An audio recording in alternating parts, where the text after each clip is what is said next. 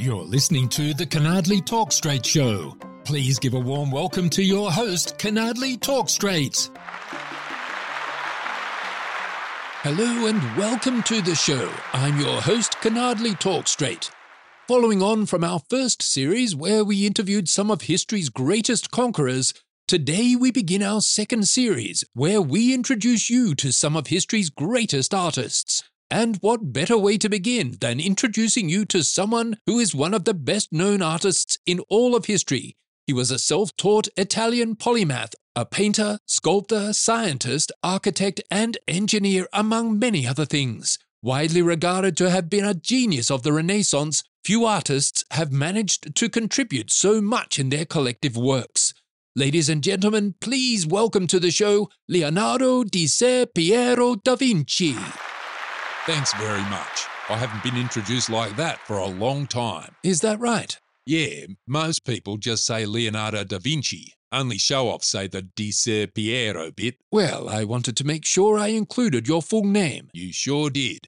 Now we all know how clever you are. Well, thank you, I think. Bit of a show-off, are you? Well, it's difficult being a show-off in the presence of such a prolific and masterful artist as yourself. See, now you're just being a suck-up. No, Nobody likes a suck-up, Canardly. I'd stick to being a show-off if I were you. I'm a bit of a show-off myself, you know. Right. And I do have a remarkable body of work. Do you know one of my paintings sold for $450 million a few years back? Yes, the painting Salvator Mundi, I believe. Not bad for a bit of oil paint on walnut. Not bad at all. If only someone paid me that much when I painted it, eh? Yes, quite. Still, I can't complain. I did all right for an illegitimate kid. Yes, you were born out of wedlock back in 1452 to your father, Ser Piero da Vinci, who was a legal notary, I believe, and your mother, Caterina di Meolipi, was of the lower classes. Yeah, that's right, hence the name Leonardo di Ser Piero, which means son of Piero. Is that why you're not fond of that name? Oh, look, I can take it or leave it, but I wasn't too close to my dad. He wasn't around much. I stayed with my mum in Vinci when I was a kid, and I liked my uncle, Dad's brother Francesco. He was pretty cool.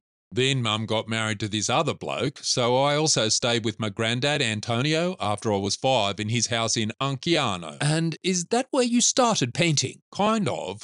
I showed a bit of promise, which was a bit of a blessing and a curse, really, because when they decided I was gifted with painting, they only taught me the basics at school. You know, reading and writing and a bit of maths, but didn't bother with anything else. But I didn't start to paint properly till we moved to Florence a bit later. This was when you became a studio boy in the Florentine painter Andrea del Verrocchio's studio, is that right? There you go, showing off again. Well, it is my job to research my subjects, you know. Fair enough, don't get your knickers in a knot. You are correct. When I was 14, I was taken on as a garzone, or studio boy by Verrocchio. And how did you find that? Oh, it was pretty easy to find. The studio was well known. You just had to ask someone where it was. No, I mean, did you enjoy it? Well, why didn't you say that? Well, I thought I did. No, you said, how did you find it? Well, yes, I did say that, but I meant, how did you enjoy it? Well, how am I supposed to know that? It's not even close. All right then. How did you enjoy that? Enjoy what? How did you enjoy working at Verrocchio's studio as a studio boy? See, now that wasn't too hard, was it? Harder than I thought it should be. I loved it. I love tinkering with stuff, getting my hands dirty, always have. They did all sorts of stuff, mechanics, metalwork, woodwork, chemistry, and you learn how to paint and sculpt and stuff. It was great. There were other artists that hung around too, like Botticelli and Perugino. It was pretty cool. And how long did you stay there? Quite a while. I was apprenticed at 17 and I studied there for about 7 years. Dad set me up in a studio when I was 20, but I still stuck around Verrocchio's place. We did a lot of work together there. Yes, in fact, is it true that you first gained attention with the painting The Baptism of Christ in conjunction with Verrocchio? That's correct, yeah. And according to the art historian Giorgio Vasari, Verrocchio took one look at your work on the angel holding Christ's robe and realizing it was far superior to his own, put down his brush and never painted again. Is that correct? Yeah, nah, not how I remember it. I mean, Vasari did say that, but he was a bit of a suck-up, you know. I doubt Verrocchio put down his brushes after that. I mean, I didn't put my brush down when that upstart Michelangelo came along. Not that he was better than me anyway. Yes, Vasari wrote that you had an intense rivalry. Yeah, like I said, Vasari was a suck-up. Anyway, you can only have a rivalry if two people are as good as each other. I mean, what did Michelangelo ever do? Well, the Sistine Chapel ceiling, the statue of David. The statue of David? Have you seen that thing? The head is huge, so are the hands. Totally disproportionate to the body, and the genitals are tiny. Probably modelled on his own. Yes, but it was suggested that was because it was supposed to be viewed from below, placing them more in proportion. What, the genitals or the head and hands? Well, There is another theory on this, you know. Oh, really? Yeah, that the whole thing is crap and he didn't know what he was doing. But it was said you considered it a masterpiece when it was unveiled. Yeah, I also said it should have a loincloth. It was embarrassing. Anyway, I was just trying to be nice. If I'd have said what I thought, everyone would have carried on like I was jealous or something. Well, perhaps I will ask him. He's coming on the show soon. Really? Yes. Why? Because this is a show examining the great artists of history. Exactly. So not a fan then. Could you tell? So, at the age of 20, you qualified as a master in the Guild of St. Luke, the Guild of Artists and Doctors of Medicine. Not bad for a bloke with no formal academic training, eh?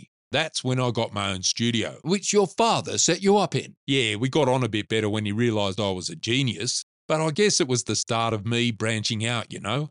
I got a commission to paint the Chapel of St. Bernard in the Palazzo Vecchio, and I started hanging out with the Medicis. This is the rather wealthy and powerful Florentine banking and political family. Wealthy, all right. They could have brought Salvator Mundi a few times over, I bet, and still had enough to build a palace or two. But they were all right, you know. They were curious about art and science and all sorts of things that I liked, so we hit it off. Also, there were lots of other show-offs used to hang round there, so I fitted right in. Now, art historians call this your early Florentine period. Would that be accurate? Yeah, they like to label stuff, don't they? But I didn't sit around thinking about that. I was just trying to paint and invent as much stuff as possible with what I was influenced by at the time. I mean, can you imagine me saying, I think I'll call this my first Florentine period? What if it didn't go anywhere else? Then it would have been my only Florentine period. Good point. Yeah. But you did go somewhere, didn't you? Yeah, I did. I was in the middle of this painting for some monks called the Adoration of the Magi, but I didn't just want to paint, you know. I was a designer and an engineer and stuff as well. So I sent a letter to the Duke of Milan, Ludovico Sforza, telling him how I could make weapons and do engineering as well as painting. Then Lorenzo de' Medici sent me down there as an ambassador. So I left my first Florentine period behind and started my first Milanese period instead. You didn't call it that, though. No, I did not. I called it getting a new job. But you left some beautiful works behind, including the Madonna of the Carnation and Ginevra de' Benci, if I'm not mistaken. You're pretty good at this show-off stuff, aren't you? Thank you. But the thing is, I had a lot of fun stuff lined up in Milan. A lot of it didn't come about, but I worked on a building. The Pavia Cathedral. Show off. And a cupola for Milan Cathedral. Oh, and a giant statue of a bloke riding a horse. Yes, an equestrian monument to Francesco Sforza, is that correct? Show off? Yeah, the previous duke. But it didn't get finished because they needed the bronze to make cannons for the upcoming war. I also did a float and some pageant stuff as well. You also painted The Last Supper. Sorry, which one was that? The Last Supper, one of the most famous mural paintings in all of history. Remind me, where is that one? You don't remember The Last Supper on the wall of the monastery of Santa Maria del Grazie. I remember the Virgin of the Rocks, that was a nice painting, and I remember going to Hungary to meet the king. I vaguely remember doing a mural, but those floats and pageants took up a bit of time, and they were for special occasions, you know. You remember floats and pageants, but you don't remember The Last Supper. Well, I used to dabble in lots of stuff, you know. I like to try my hand at different things, like that drawing of the bloke in the circle with his arms and legs out. The Vitruvian Man. Yeah, but a mural? The Last Supper, you say? Yes.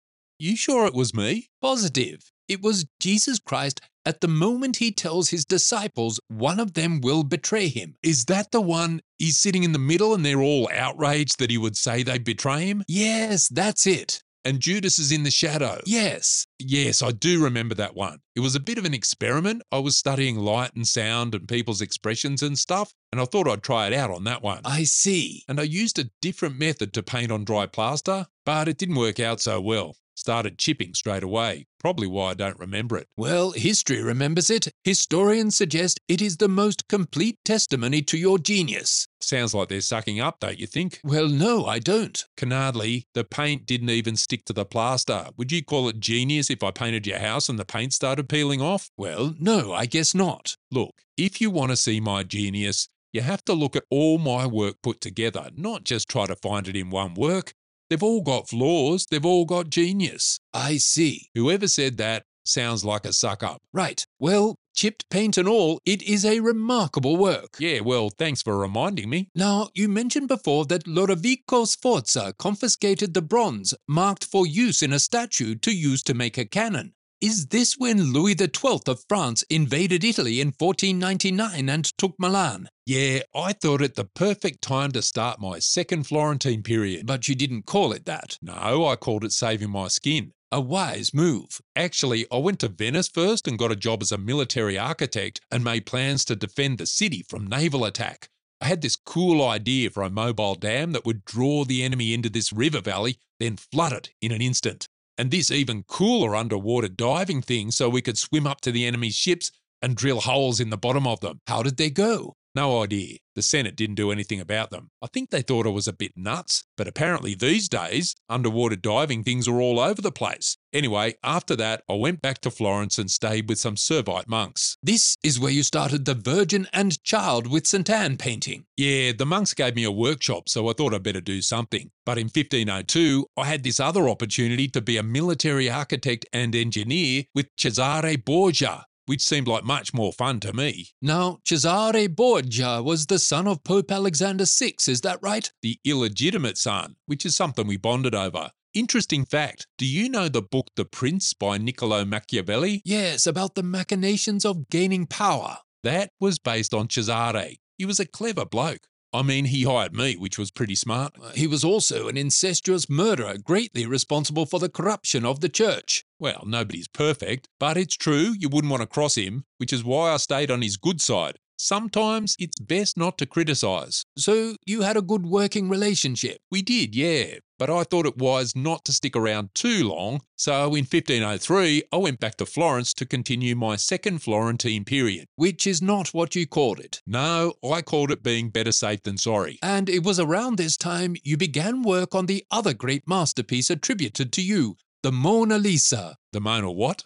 Oh, come on. Are you telling me you don't remember the Mona Lisa? The great portrait of Lisa del Giocondo. Oh, you mean La Gioconda? Yes, that's right. My apologies. It was Giorgio Vasari that named it the Mona Lisa. Yeah, it sounds like that bloke just made stuff up. Well, he did write your biography, and he did say glowing things about you. Well, sure, not everything he said was rubbish, but some of it's pretty questionable. But yes, I did start La Gioconda, as you say. And how long did it take to paint? 520 odd years and counting. 520 years? Yeah, I never finished it. That's a bit of a recurring theme, isn't it? Unfinished works. Why is that? Well, some people say I was a procrastinator, but I'd prefer to think I was a bit of a perfectionist. But really, there were so many other interesting things to start and not finish. There was this mural in the Palazzo Vecchio. The Battle of Anghiari. Yeah, I felt I had to do that because they hired Michelangelo to do the companion piece, and I wasn't going to let that prat get all the glory. But you didn't finish that either.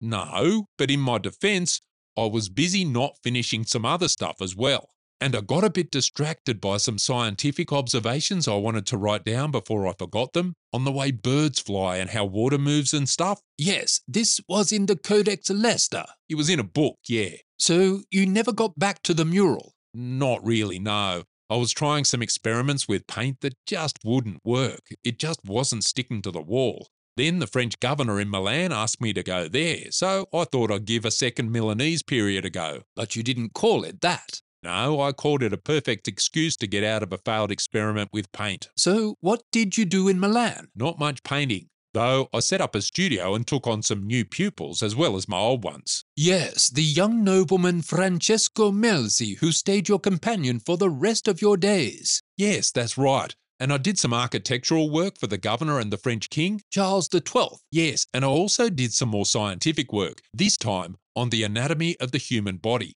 Oh, and I started work on a sculpture for Gian Giacomo Trivulzio, the bloke who beat Ludovico Sforza, another equestrian statue. And how did that go? I never finished it. Wasn't my fault this time, though. He just decided not to go ahead. Plus, there was another invasion from Swiss, Spanish and Venetian forces which drove the French out of Milan. I see. But you decided to stay through all this. Well, my good friends the Medicis invited me to stay in one of their villas, so I thought it would be rude not to. But then Giovanni de' Medici became Pope Leo X, so I thought I'd try my luck in Rome. His brother Giuliano put me up in an apartment in the Vatican, which was pretty sweet. A sweet suite, so to speak. Quite. I basically potted around for a while, trying my hand at this and that, practicing botany, dissecting cadavers, that kind of thing. I did a map of the Pontine Marshes for Giuliano that he wanted to reclaim as land. To be honest with you, I was a bit disappointed no big commissions came my way. I mean, they had Raphael and Michelangelo working on stuff, but nothing came my way. I was starting to get on a bit and had a bit of sickness as well. Yes, some say it may have been the first of multiple strokes. Could have been, who knows. I wasn't quite ready to go yet though. King Francis I of France managed to retake control of Milan and he invited me into his service as first painter, architect and engineer to the king. Nice title. It was, Canardly. Showed respect, if you know what I mean. And it was fun too. I made this mechanical lion for a pageant that walked towards the king and plans for a palace garden, among other things. Then those strokes you talked about started to catch up to me. I couldn't use my right hand anymore, so basically the writing was on the wall. Not easy for an artist. That's right. So I thought enough is enough, had one last stroke and died. This was at Clos Luce, near the king's residence, on the 2nd of May 1519, at the age of 67, is that right? That's correct. Not a bad way to spend the last few years, if I do say so myself. Leonardo da Vinci, thank you for your time. Show off. Ladies and gentlemen, please put your hands together once more for Leonardo da Vinci. And as we say here, if you'd like to find out more about Leonardo da Vinci, just Google it. Hello, listeners. This is Canardly Talk Straight. I'm here to remind you that if you like the show, please remember to hit the follow button, the one that says follow, FOLLOW. And when I say hit, I don't mean hit. I mean touch it, lightly, with your finger if you are listening with a touchscreen device. And if you are on a computer, move the arrow with the mouse until it is over the button and click on it. But why stop there? See the little button that says share? SHARE. Hit that one as well. And when I say hit, I don't mean hit. I mean, well, you know what I mean. Follow and share. Thank you for listening.